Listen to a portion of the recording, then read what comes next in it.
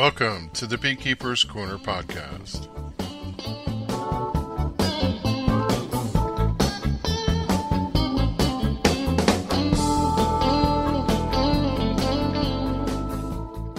March 28, 2021, episode 190. Hygge. I can't stop this feeling. You know how the song goes, deep inside of me. La, la, la, la. Hygge, title of this episode, is a quality of coziness and comfortable conviviality that engenders a feeling of contentment or well-being. Part of the Danish culture. I'm not Danish, but I have a little hygge going on, as I can't stop this feeling of how giddy I am about spring this year. Things look good. Happy times in there. Hours, as my Brian would say.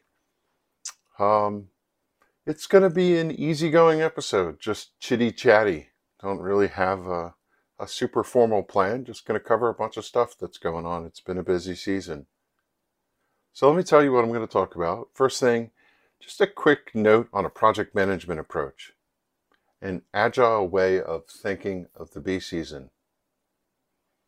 Second thing I'm going to talk about, we're in the market for an extractor and talk about the purchasing process. I will discuss Chester County Conference revisit and say hello to a listener who said hello to me and I didn't get a chance to answer. I gotta come back to honey jelly. Oops, what a mess. I'll explain. I have a topic, introduction to the Getting Started series from the Beekeeper's Corner, starting Wednesday nights on Zoom. I'll have more on that when we get there. Also talk about topic 2, a bonus episode coming this week. And maybe somewhere along the line different things will creep in, but I think it's time to get started. Roundtable number 1. This is about a project management approach I call it Agile. I've just completed Sprint 0. I'm getting ready for Sprint number 1, or in the middle of Sprint 1, planning for Sprint 2. It's an epic to do my spring planning. I'm bastardizing the agile management approach, but at work, this is what we do. We have a product tool called Jira, which we use to track our user stories. And if this all sounds like gibberish, I can kind of make the connection to you. I know that, using myself as the example, in the spring, I have a bunch of different things. Let's just give it the word thing to do. I have to do equipment preparation. I had to move my bees. I had to prep the yard. I had to check in on the bees and make sure that they were shipshape, ready for coming out of winter, and so on. If you think about the way that your activities are structured, you have these larger plans that require you to break them down into smaller parts and then structure them to do little things like a to-do list. The thing about your ideas in the beginning in a waterfall project management approach is that you tend to plan all that out and then you go work your plan. Plan the work, work the plan, which is a great way to go, except that halfway through something changes. A storm comes through, does some damage, you gotta stop what you're doing and now add that to the plan and add the other thing to the plan. So the whole point of the agile approach is plan what you have in front of you, plan the big picture, but work on the thing in front and then stop, reassess. They call that backlog grooming. I know all these crazy terms that they came up with. And replan your plan from that point forward to the end. And just keep doing that over and over again. So if I could sum up and make the connection. I said in the beginning of the season, before the weather broke, there were things that I had to do. Go work in the garage, get everything set up and prepared for the splits and queen rearing and all of that stuff. And then I had to figure out how I was going to move my bees, which I'll talk about later, and where I was going to put them and all of that. All of these planning activities, if I could be so bold. I'll call that sprint 0. This is where you plan to make your plan. Then you start executing your plan and you put your little pieces together. Now, how much do I have planned? And this is an interesting concept for beekeepers. Did you plan your entire season? In one of the recent episodes, Bob Clausen and I talked about what we wanted to do this entire 2021 season. As much as I know that that's in the back of my head and that's on the board, so to speak, I really am just going to work 2 weeks at a time. And every 2 weeks, I'll kind of look at what's in front of me and figure out what I need to adjust, and I'll make my next plan for 2 weeks. This is called a sprint. You work your sprints. You plan what you're going to do in those 2 weeks, and then at the end of the 2 weeks, you plan your next sprint. Yeah, just wanted to share this notion. I don't need to go any further with that. But it's a different way of thinking. It's kind of like forcing you every 2 weeks to stop what you're doing, assess what changed. Did something else come in? Did you capture a swarm? And now you need to build that into the plan. You had no idea when you started out. You might have had an inkling that a swarm was coming. But yeah, so a project management approach called Agile. If you want to look it up, there's tons and tons of information out there. But it's just a different way of thinking of things. You know, one of the things I'll say to close this out is, when you embrace this idea, then if your plan that you originally set out with, which is constantly disrupted because it's not going according to plan, drives you nuts. It just drives you crazy. You can't live and deal with that. This is how you solve that, is you understand that change is imminent. You know, they talk about a war plan that never, ever goes the way it's supposed to go. As soon as you get into battle, the battle changes everything. That's the dynamic of it. So roundtable number 1 was just a short little aha moment I had recently about the Agile approach to beekeeping. Moving on, roundtable number 2. I'm going to move fast. Extractor shopping. I kind of think after a number of years, I was speaking on the phone with Bob Claus yesterday, and he said this to me: I think you're safe to buy an extractor if that's what you want to do. This is not going to be a passing fancy for you. I kind of giggled at that. We want to do more honey production. That's where we think we're going to go in our future. And while the Maxent extractor that we've been borrowing from the club year after year for our annual honey production thing has been just spectacular, really nice to use that machine, it's time to get our own. A couple years ago, I was at a show standing over this lustful extractor that I saw that checked the boxes for all the requirements. And it was a little pricey, and they were going to give me a super great, because they didn't want to drive the thing back home.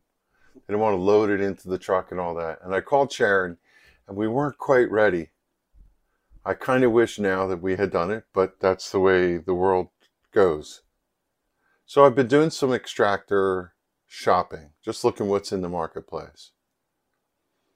And the way I see it is they're not terribly complicated in a shopping experience. There's 2, 4, 9, 20, 30 frame extractors. They vary by manufacturer. To my knowledge, and I have limited knowledge because I only use the one the club has, the Maxent one seems to be the one. It's the brand. There's a bunch of different other secondary brands. I really don't know much about them. I'm sure they're probably fine. But to me, based on what I see from them, the Maxent one is like the industrial one.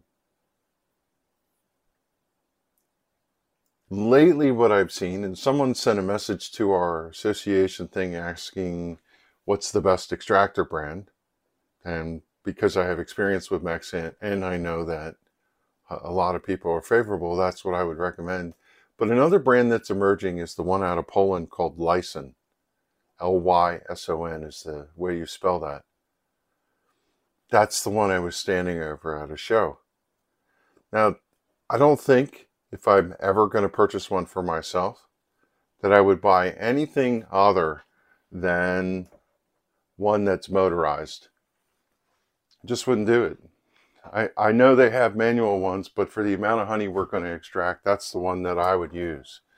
So we're looking at buying a motorized one, and when I start looking at the costs of ones for the size that we want, they're about $1,000. I remember when we bought the first one, it was around 500 something, but now when I look at that model, it's 900, and if you buy the legs, that's another $50 or something, and then from that you pay more to ship it because they're big, bulky, heavy pieces of equipment. A lot of them will come on a truck. They're not going to get shipped through Amazon kind of shipping. They're literally going to come on, a straight job truck. So we settled on the Lyson model, 20 frame, motorized.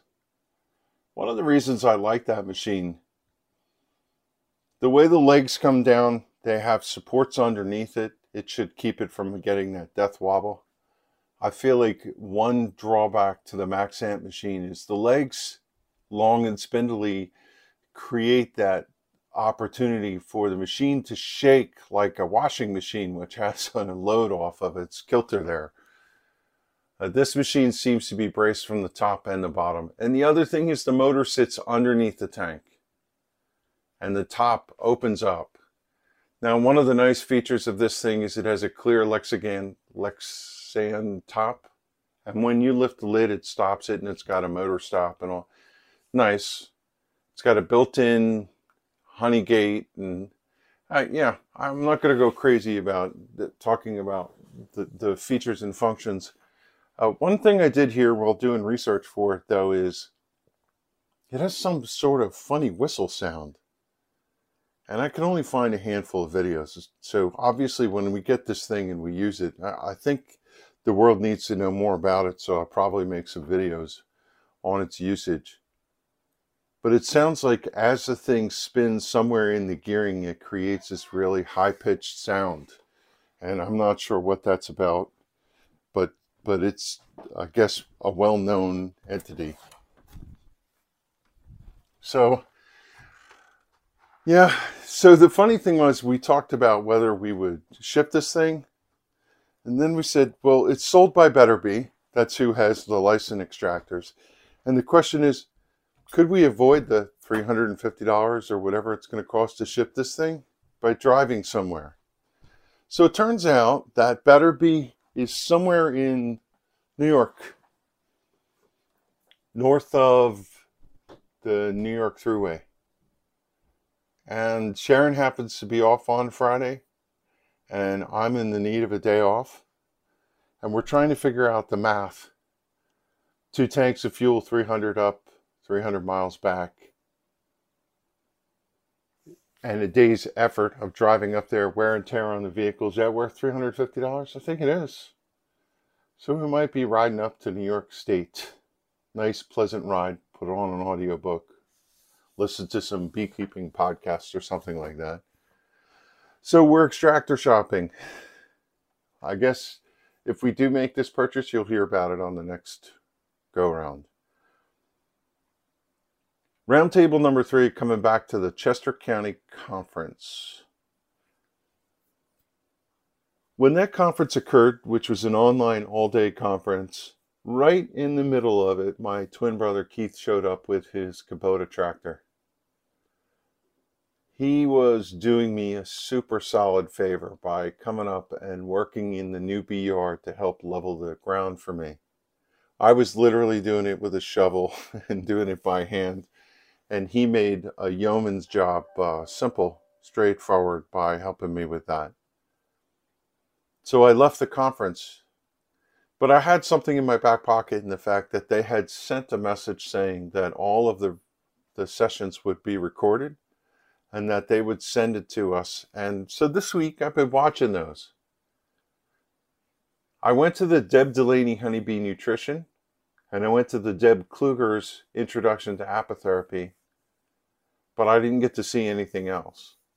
So Tom Seeley spoke on bee colony as a honey factory. Randy Oliver did his reading of the combs, which I've seen before.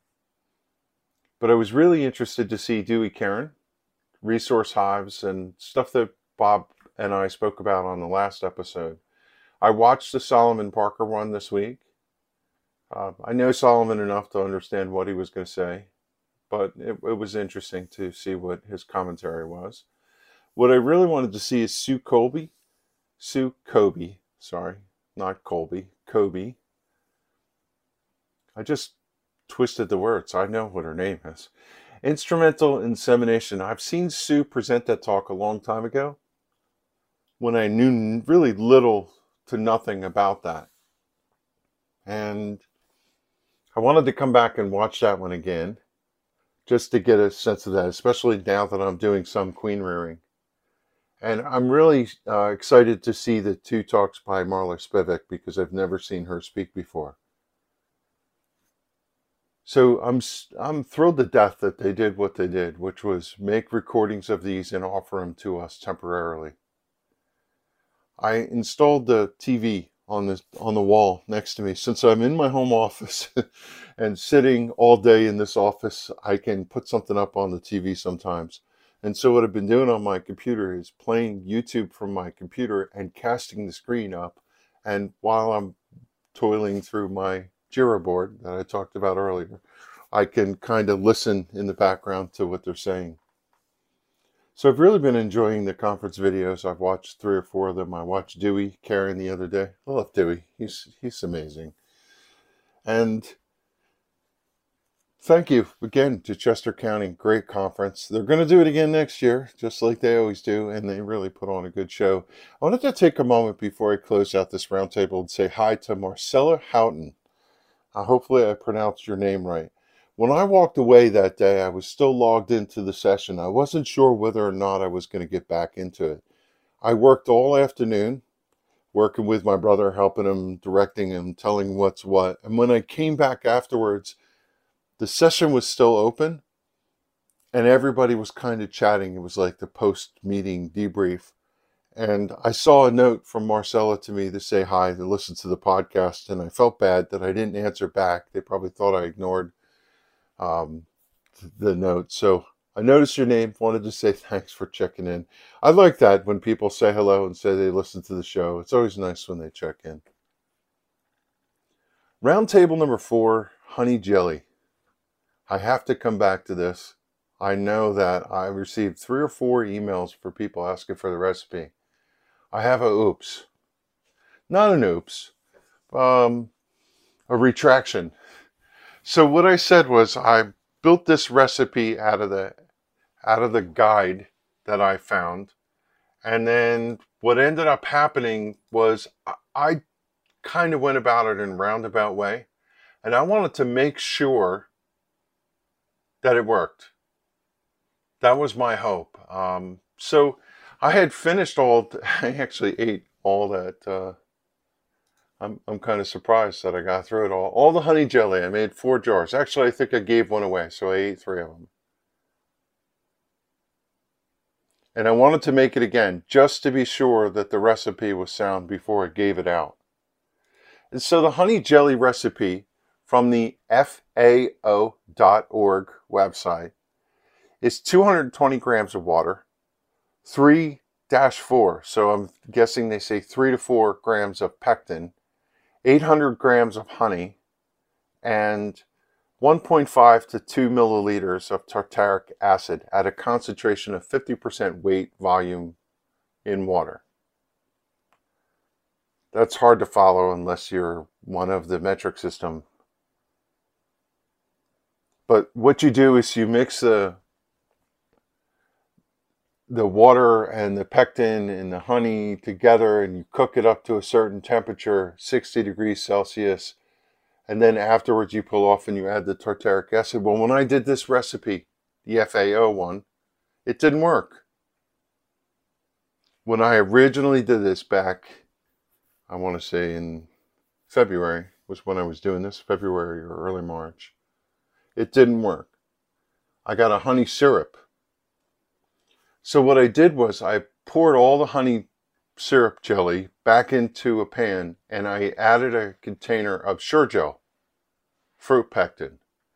This is a pouch that comes from the store. And when I cooked that up to the proper temperature following the Surgel instructions, lo and behold, I had jelly. So I wanted to repeat this process, and I decided it was the Surgel that saved me. So instead of following the FAO recipe, I did it differently. I just prepped it with Surgel. Mix the honey with the water, add the Surgel, bring it up to boiling, boil it hard for 1 minute, take it off the pan, let it cool a little bit, add the tartaric acid, pour it in jars. I now have 4 jars of honey syrup. It's kind of like caramel sauce. It's not thin, it's got thick, it's got a body to it, but it's not jelly. So the interesting part is, I thought, well, this didn't work at all. Maybe what I'll do is go back to the original pectin that I used. In the amount that the FAO specified, I'll reheat the jelly because that's what it says on the package label for Surgel. If it didn't work, add more pectin, bring it back up to temp and do all that. And I did that, and I ended up with syrup still. It didn't gel. So I'm not sure now. I'm not sure, and I'll continue to experiment with it. So if you were looking for a honey jelly recipe, the first thing you say is, oops, sorry, I don't have a solid one. Second thing to say is, I'm glad I didn't give it to you because if it didn't work, you all would have yelled at me. So if you're waiting for a honey jelly recipe, sorry, I'll keep working on it. You know, you can go on the internet and search honey jelly and find some. Maybe I have to retract from these FAO thing and go the other route. So while I'm at it, FAO.org, you want to search for something called value-added products from beekeeping. This is that guide that I was speaking about. It's by R. Krell, K-R-E-L-L. It's the FAO Agricultural Services Bulletin number 124. And for inquiring minds, Food and Agricultural Organization of the United Nations, Rome, 1996 is when this guide was written. This is where the jelly recipe comes from. Now, again, what I'll specify about this, if you didn't hear the previous episode, is this is a whole bunch of different recipes, and they're meant for industrial. They don't specify what kind of pectin to use, what kind of equipment they're using, and all of that. So, honey jelly, I'm going to keep working on it. I will succeed, because if you know me, that's my bent. All right, roundtable number 5. What's going on this week? I wanted to make a record of what occurred for the podcast, so I have it recorded as a milestone. I'll remind everybody that the whole actual original point of this podcast was so that I would have a record of our beekeeping exploits. So the first thing to say is this past week we moved the hives. And with great assistance from Sharon, of course, and I have to thank again Keith and Karina. They came out early on a Sunday morning and put their backs into it, and I so appreciate the help. It's always nice when you know you can call others to come help you in a job that's a little bit daunting. So one of the first questions is, why do we move our hives? If you've ever seen any of the videos on Northwest Channel of our bee yard, I have to say, I almost cried. At the end of moving the hives, I stopped, I knelt down on one knee, and I said a little prayer to the bee gods to thank them for all their time they spent with us in that sacred piece of ground. Someone bought the property next door. And what I know about that is they're going to build a house. I don't know whether it's going to be this year or next year, but honestly, the hives being on the property margin with strangers coming in, I didn't want to deal with that. We could have moved them back more on our property. There's a little tiny creek that runs back there, and it just didn't seem like a good thing. So we scouted the yard, walked around, as I talked about in a previous episode, and picked a spot. And with Keith's help and some of Sharon's help, we got it all sorted out. So Sunday was move day.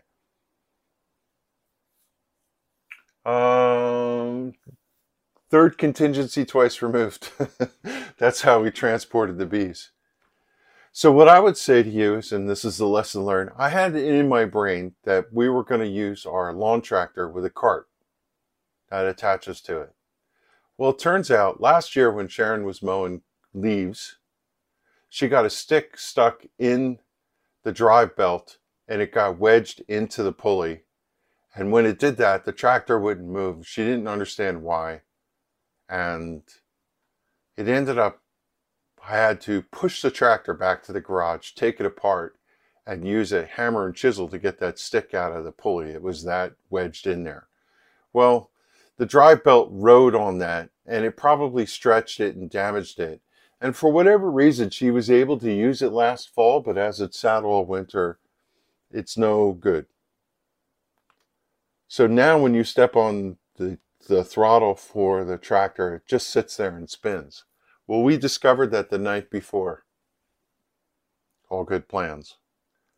It kind of worked if you somewhat pressed and held tension, but we were going uphills and you're pulling the cart with weight and whatever.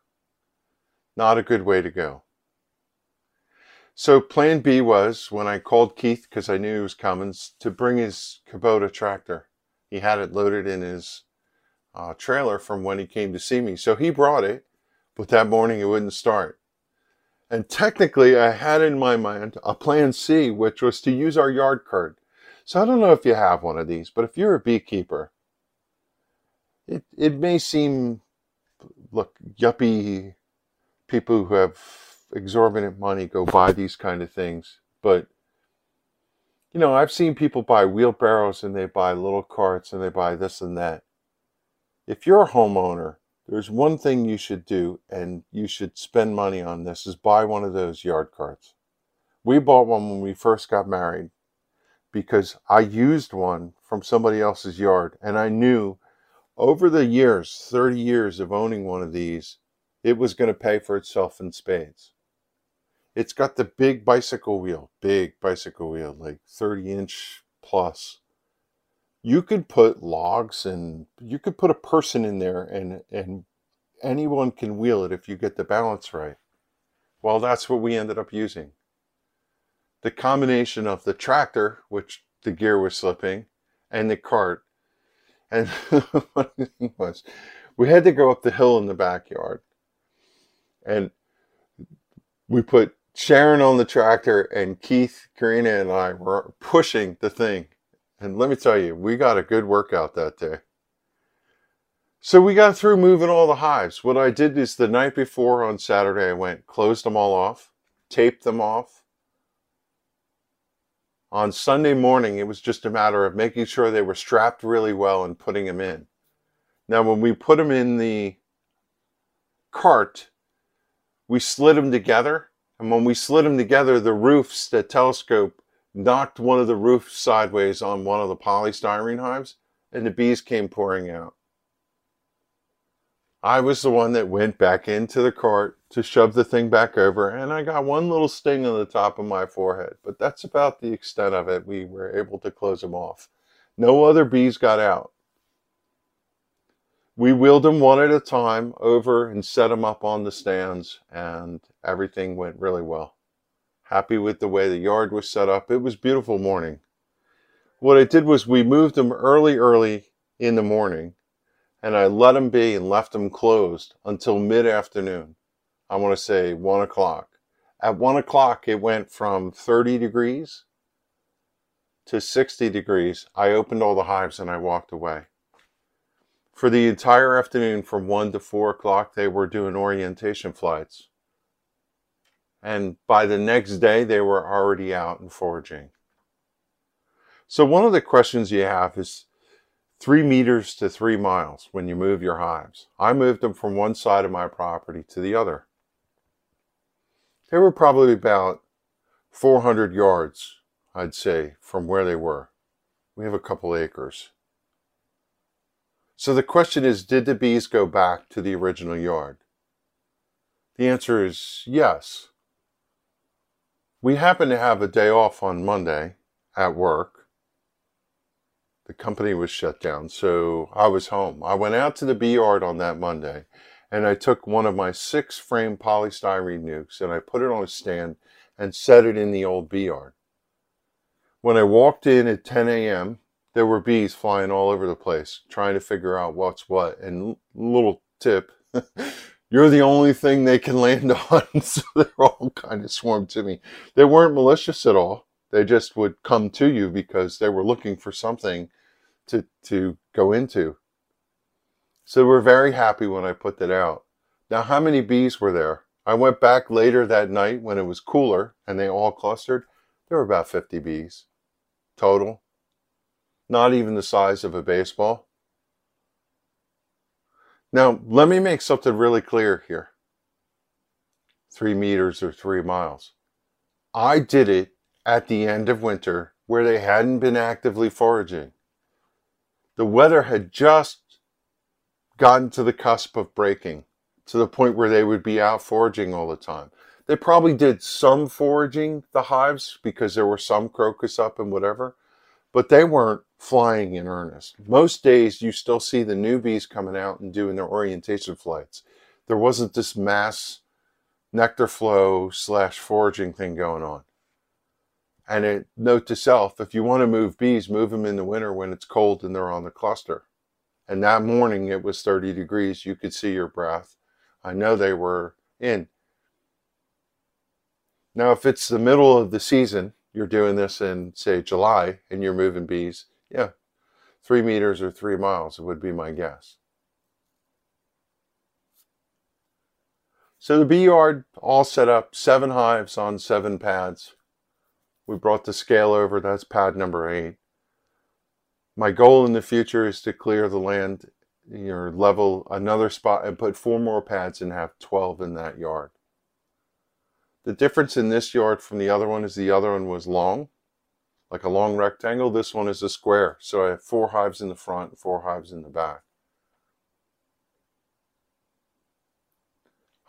I like the yard. I like the visual of it. I like the location of it. The sun seems to be good.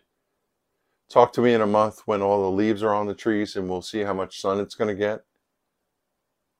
If you didn't know, haven't listened to the show in the past, we have a very shaded lot because everything's in the trees, which is not ideal, but it is what it is. My neighbor down the road, Jim, he literally lives on the other end of my road, and I've talked about him in the past, has 12, 13, he's got lots of hives down there. And this year he's going to get them inspected by the state apiarist. And he's going to have some bees for sale. He's going to sell some nukes and make splits. So the state apiarist was supposed to come on Wednesday, but it rained. So she's going to come up this week to visit Jim. And I asked her while she was here if she would swing by, because I'm literally just down the road. I don't know which of the days she's coming. I'm guessing it's going to be maybe Wednesday or Thursday, but I'm looking forward to getting to talk to Megan and see how things are going and just have her have a peek in my bees and stuff. And I think they're in good shape. So the move is done. I'm settled in. I am going to miss the old yard. I really did like the karma there, but I'm already off to a good start. And I'll come back to that in a second when I get to the local hive report at the end.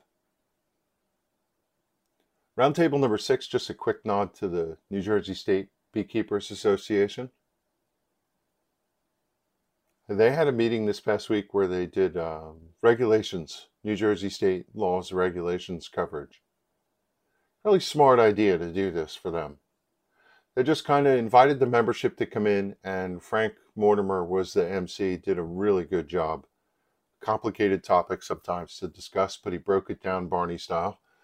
And Isidore, the state president, did a admirable job too, just helping field the questions. And they went through and stayed till anybody had anything they wanted to get out of their system answered. And you know, they did a really good job stepping through the different things that applied. They had Megan in the background to clarify any questions. And you know, one of the big things is the state system for registering the hives has been a little problematic. Some people go through with flying colors, but every once in a while people have challenges, me being one of them. I just can't get my hives registered.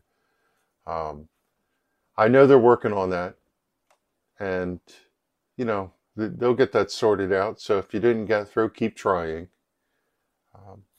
You know, so compliments to Frank on how he led the session, and smart job by them to put that together. They should do that occasionally. And you know, if you're part of a bee association, you know, maybe you could follow the lead of New Jersey Beekeepers Association. It's a smart thing to do to get people on the right page and following suit. Clears a lot of things up, and it probably solves some problems for your state apiarists. If you think about one of the things that they do probably is chase problems where people, if they had known the laws or followed some of the guidelines, you wouldn't have your state apiarist wasting time on that stuff. So also quick mention that the state of New Jersey put together a t-shirt sale and hats and caps and other things. I bought a couple of them. Bought two of them. Bought myself one and bought one for the birthday boy, Bob Kloss. Happy birthday to you. I just figured while I was there, since I was paying shipping. So if you're part of the New Jersey Beekeepers Association, you better get your order in because they're going to close it out soon. All right, switching gears. I'm just going to try and keep moving along. I want to talk about the new thing that I'm working on, that I've been working on for a year and a half. It's been through different permutations now, and I'm finally ready to announce it. So out on the website is the BKCorner Getting Started in Beekeeping Guide. And I have been working with my association, Northwest New Jersey Beekeepers, to do a managed mentoring program, which was a somewhat different take on the Getting Started guide. Now what I'm going to do is put my money where my mouth is. And I really do believe that this training idea that I have about spreading the training out in small little snackable modules is the best way to go. And so I'm going to push the chips in on it. And what I'm going to do is, starting this Wednesday, I'm going to go online and I'm going to start recording small presentations. Anywhere from 5 minutes, 10 minutes, 20 minutes, no longer than 30-minute presentations. And I'm modeling this after different training systems that I've been through that follows the edict that your mind can only absorb what the butt can endure. And people's attention spans or their ability to sit in on something is just too limited because of our hectic on-the-go lifestyles. When I did the managed mentoring program training sessions for our mentees, it was a different dynamic. People wanted to come. They were part of this program. They came. They sat in for an hour presentation. They gave up their time. But because of COVID, we can't be doing that. So as an alternative, and also to give this, I've received so many different inquiries from people as I talk about this. What is this thing you keep talking about? How does it work? I've had consults with people from other places around the United States who heard about it and want to know how it works. So what I'm going to do is I'm going to build the model. That's the plan. And if I could say that over the last 2 months, I have been building out the presentation decks. And what I'm going to do is just do a simple presentation deck for 10, 15 minutes and close it down. And my plan is to put these all out on the BKCorner YouTube in a playlist. I'll have playlists for the first section, the second section, the third section, and each of these things will be modules. So to give you a taste of the kind of cadence of this, which is agile, still subject to change, because as I go through it, I think, I need to remember to cover that, and I need to add this in, and I've restructured them. The first parts of them are pretty solid. Obviously, I've written the presentations for them. But as I move along, I reorder the topics. But the first thing is the show introduction, then a concept about you want to keep bees. What does that mean? Keeping bees and understanding beekeeping in your neighbors. Local regulations. I'm going to use the New Jersey model, so it's kind of funny that they did the same thing. I had built the presentation for regulations or whatever, and I sent a note to Megan, our state apiar, saying, could you please review mine before I'm committed to. And then they did this presentation, announced this presentation and did this meeting. So I got to fact check mine, but it was right. I could have given the presentation that Frank gave because it was that aligned. I'm going to talk about choosing a style, and I will dictate a style for this and give the rationale as to what styles. I need to explain to new people that beekeeping is local. I will go over the doggy, ducky, horsey, what is the equipment of a hive. I will give you the recommendation for a starter kit, introduce you to the race of bees, get you out the door with the protective equipment, give you the synopsis of what other equipment you need to buy, stuff like queen excluders and so on, how to set up your apiary and pick your location, give you a little sense of how much time investment. And then I'm going to tell you how you source your bees.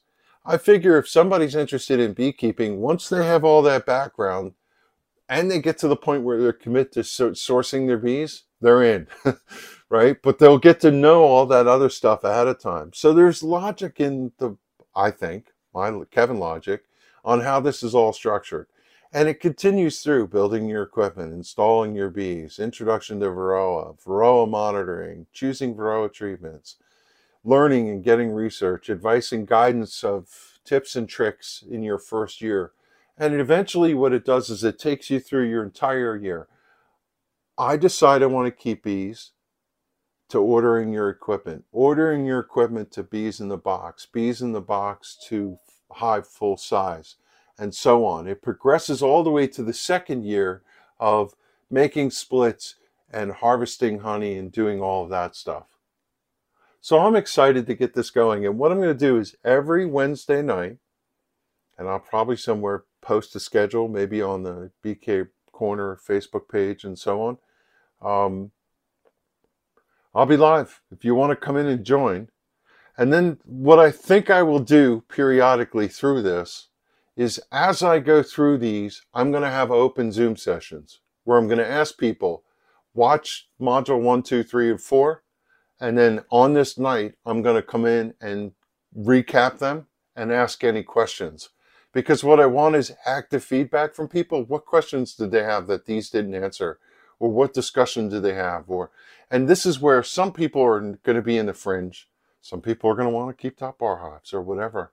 And maybe it opens the door to answer some of their questions. So getting started in beekeeping series presented by the Beekeeper's Corner. This is this thing that I've been hinting about. And the last thing to say about this is, isn't it odd to start this now? Actually, this is for next year. My plan is to record these all through the year, and then the entire catalog will be out there for next year when people decide they want to start keeping beekeeping. They can start in the beginning on their own time when they discover it. And it'll always be out there. And the cool thing about this premise is that you could watch it and you could go do it. And then if you're about to do something in the future, I'm about to do my first hive inspection or my first mite monitoring, you can come back, you'll know where the video is, and you're going to watch a 10-minute thing, and then you can go out in the yard and do it, like a refresher. One of the challenges with current beekeeping is you learn everything you can learn, which is great in a short course in 3 days, But 6 months removed, you have no idea. And you're going back and you're looking at notes, and you had no context of what you were doing when you went through that short course. I think it's going to change the way people interact. And what I've seen is the 2 to 3 years that we've been doing this in the Northwest Club as the trial balloon, our beekeepers have been doing pretty well. I talked to them about how their hives are progressing, how comfortable they are, and they know where the videos are for the hour-long sessions, hour-and-a-half-long sessions that we're, and I know they're going back and they're watching those parts that we taught them. Which, by the way, if you go to youtube.com/NWNJBA, those videos that I'm talking about are actually the feature videos right now. I put them up so people could watch them. So the Getting Started Guide /manage mentoring by Beekeeper's Corner, with a great nod to Northwest because they've been great partners in this. It's coming to a Zoom meeting near you starting on Wednesday nights, probably 7:30 they'll be up, and I'll be sure to post on my website BKCorner.org where you can join those. For topic number 2, I wanted to talk about a bonus episode that's coming this week called Spring Inspection. I'm going to release a bonus episode. Wanted to give some context about it in case you stumbled across it. You know, as I think about it, if memory serves me right, I did this before once. What's it going to be? Simply just me talking out loud. It was me talking to me and me kind of talking to you. I thought to myself while I was going through my hives the other day that I would just take one of my microphones, clip it inside my shirt, and record what I was seeing. I spoke out loud to myself while I went hive by hive, narrating what I was seeing and leaving some notes for documentation of my hive records. So ultimately, that's what I'm always doing. Is sometimes I record my inspections, and then I go back and fill out my notes. It makes me move faster. I don't have to stop and write. The other thing I thought of partway through this is, maybe others would like to hear it and live vicariously through the inspections. So at times you'll hear me talking about my decision processes like I'm talking to you, but I'm talking to myself. Oh, Kevin moment. Sharon was talking to me to talk to herself this week. And I called her out on it and said, we kind of laughed at the dynamic. And now as I think about it, this is the same thing. What she did was, while I was in her presence, she went through an evaluation of things we were going to do together, planning out our activities by talking to me, but she really wasn't talking to me. She would talk about something and inflect into the conversation what she might think about how I would react. So she was playing the part of me by simply using me sitting there inferring what I would say if I were really in the conversation. I had a good giggle out of that because when I pointed it out to her, I said to her, I'm glad I could help. What's funny is how she sometimes perceives that I won't like something and goes down, well, we're not going to do that because you're not going to like it. I didn't say anything. I was just sitting there minding my own business. So what you hear is me talking to you through talking to me, if that makes any sense. End of Kevin moment. In those recordings, I went hive to hive, articulating what I was seeing and leaving notes to myself of observations and follow-ups, even chastising myself at times for different things that I did. One of the things that's compelling me to produce this particular episode about spring inspection was the sense of how long I was in each of the hives. I wanted to record it live so that I could go back and go, you have these perceptions of how long it takes. I was only in that hive a couple minutes. Then you look at it and you go, well, I was in there actually 18 minutes. Is that a couple minutes? Not really. So I have yet to produce this. I don't know how long it took me to go through each one of the hives. That'll be an interesting body of work. Yeah, when you're in that moment, it's not too evident. When you listen to the recording, though, you can't escape what real time means in measurement of minutes. So I'll produce the episode with a short little primer in front of it before it comes out on its own merit. But I wanted to give you a heads up in case you'd be interested in what is this bonus episode thing about. Now you know. We're at the back of the book. I'm going to move to the local hive report. As I said on the intro, local hives look good. And actually or maybe I should say we, did some of the season's first spring manipulations this weekend. 7 hives went into winter, 7 hives came through. And this week afforded some of the first long string of warm weather and, more importantly, weather at night that was above 45 degrees where the bees could be operational. It was 79 degrees when I did my first personal inspection. And I knew when I was doing that inspection that I had some follow-on days that were going to be warmer. So that's when I knew I could go in for the first time in earnest in the spring, other than the cursory peaks that I had done the weeks before. The reason I call this out is because in a moment I'm going to spend some time for a sidebar on spring reversals. And I want to kind of lock that in as a precursor to that conversation. In going into the hives versus a simple assessment by looking down through the frames, I think the hives are stronger than my first impression was. Either that or in the week that passed since I've peeked in, they really went gangbusters. Both of those things could be possible. So in particular, the 4-stack 6-frame polyhive was incredibly strong, more than I thought it was going to be. And the all-medium hive was just amazing. I knew it was strong, but I didn't realize how strong. In fact, I had to make a decision for swarm prevention on them, and this weekend I took the first actions. I took the 4-box polyhive coming out of winter. Let me say that the way I've been saying it before. It's a 6-frame poly. It's 6 frames over 6 frames over 6 frames over 6 frames. So this is the big one. For that box, I had an objective to free up those polystyrene nuke boxes. I want them for manipulations later in the spring, for future expansion. So with some help from Bob Kloss, and then eventually my brother Keith, who stopped by, this is the we part, we moved the frames, Bob and I, to the 10-frame polystyrene hive that I had cleaned up in reserve and was ready to go. To address the spring growth for that, I had 2 polystyrene mediums in reserve after harvesting honey from them last fall. So what I did was, and this is interesting, 6 over 6 over 6 over 6 equals 24 frames, and I moved them into a 20-frame hive configuration, so I had to cull 4 frames. So we went through all of the frames, and I pulled the 4 that were the worst, and I put them in a side nuke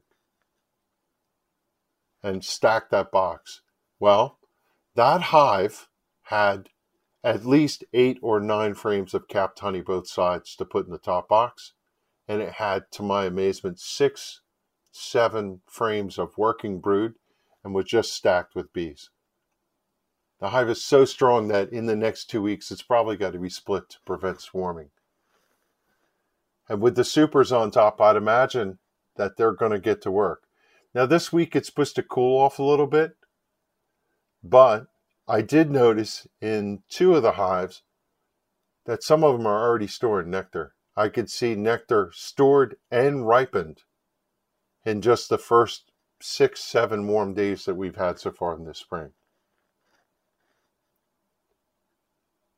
Other thing to make note of is I didn't see any drones, but I did see drones being built all over the place.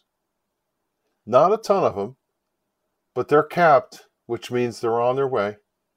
And there were drones in some of the bridge comb between the boxes when we broke them open. The cool thing about it is we looked at any of the broken larvae. There were no mites. That's a good sign. And it should be noted that we did see the early spring cups, which are typical, but we did not see any queen cells.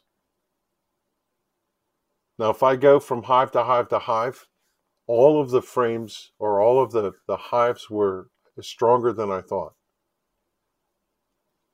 Pad number 2, the new pad number 2, was a 6/6/6 polystyrene. The only hive that did not do well. Had a smaller cluster, and what I did was the top box, the bees were on about 2 or 3 frames, maybe 4. Second box had some reserves, but nothing going on, and the bottom box was empty. I like to consolidate it down. If they're that small, they don't need all that space. Pulled the bottom box out and put 2. I suspect that in time they'll grow and I'll be able to build them back out. But that's the only hive that was slow. Now, I was so proud, having gone through the top bar, of how well it did, that when Keith and Bob came over, one of the things I said is, we're going to go through this hive. So the hive has, I think, 20-something frames, and the bees built from the end where the entrance is all the way through halfway and are starting to already move into 3/4. So I was nervous, if you've listened to previous local reports about that, and I shouldn't have been. I'm just so happy at how good that hive looks. Now what I want to come back to is something that I tend to have mixed messages on. And I put a pin in this, and now I'm going to come back. And there was a conversation that I overcommitted on in Facebook recently about this topic.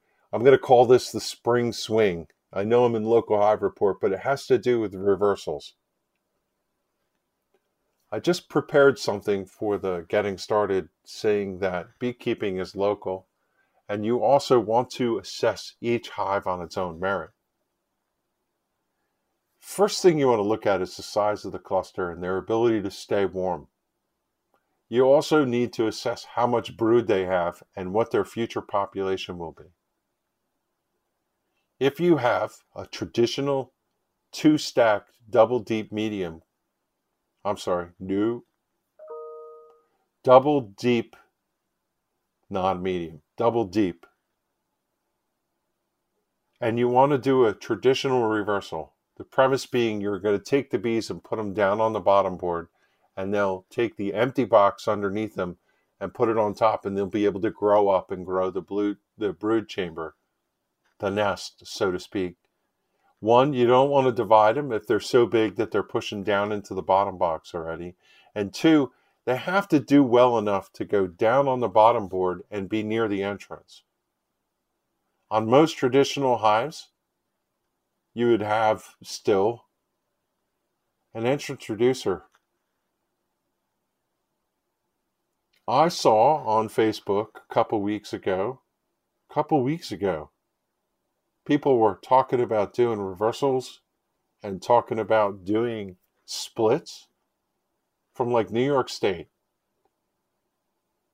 And what scares me is people are looking at that and my head explodes, because I don't want our beekeepers breaking the propolis seals and forcing bees to come down to the bottom board where the air can blow through even a little hole and chill them on these cold 30 and 20 degree nights that have the potential in March and early April. So if you're doing reversals, please, this spring swing thing needs to be understood. You really got to have a big cluster so they can generate enough heat. That's the first thing, that if you put them down there, even a little cold's not going to harm them. They'll be able to shake it off, and they'll make it through a couple cool nights if that happens to be their future. But if you have a smaller hive and you're just doing it because reversals are supposed to happen now and you see other people doing it, you're doing a disservice. And I am still on the bandwagon of being conservative about breaking propolis seals. But, to the contrary of that, and let me say this out loud, it's not too early to do reversals if your colonies are big. It's part of swarm management. You should be doing it to be ahead of the curve. So use your common sense. Look at every single hive. Is the cluster big enough? And if you're going to put that cluster down over the bottom board, are they going to be okay? You should know instinctively. So yeah, on my biggest hives, I did reversals. On one of them, which was mediocre, I didn't do it. I left them up in the top box. I figured, why would I do that to them? And on the dink hive, the smaller one, I collapsed the space, but I left them up high. And you have to understand that some of those reversals that I did, I need to throw this in for full disclosure, I have slatted racks on those hives. I have slatted racks, which moves them further away, gives them a buffer from any cold air coming in that front entrance. So local hive report, good. Things are good. Check. I'm looking forward to, I got to start making spring split and honey production plans in earnest. And to that point, when I'm going to get my extractor, one of the things I'm short on right now is foundation for mediums. I'm going to order 10 packs so I can put them in all those hives that I cleaned this summer or this winter, and all they need is just foundation and they'll be good to go. So local hive report, all good. Very happy. One of the best years I've had in a long time. And I'm looking forward to the season. So my preparatory tasks are for swarm management, honey production, and at some point I'll start talking about queen rearing.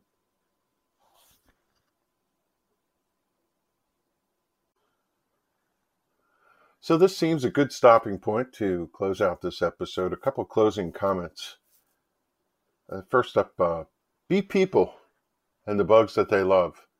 Frank Mortimer's new book is coming available March 30th. Frank is well-known beekeeper in North Jersey, involved with the Northeast branch, president, also vice president of the New Jersey Beekeepers Association state level club. Mentioned him a little earlier in the episode. Certainly a part of the New Jersey beekeeping scene, and I feel fortunate enough to have been provided a pre-release copy of Frank's book to read and finish that off in short order. I've been in contact with Frank, just to touch back, and I wanted to share that I'll have him on the show soon to talk about what he has going on.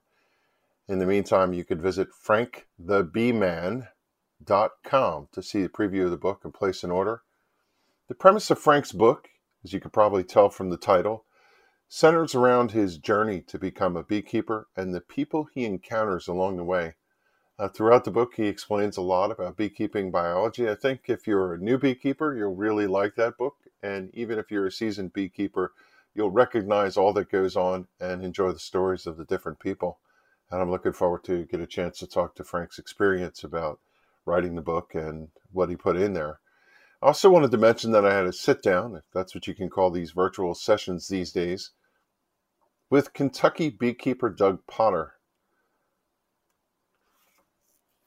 It's been all on me that the discussion schedule for getting Doug on the show was bouncing around quite some time.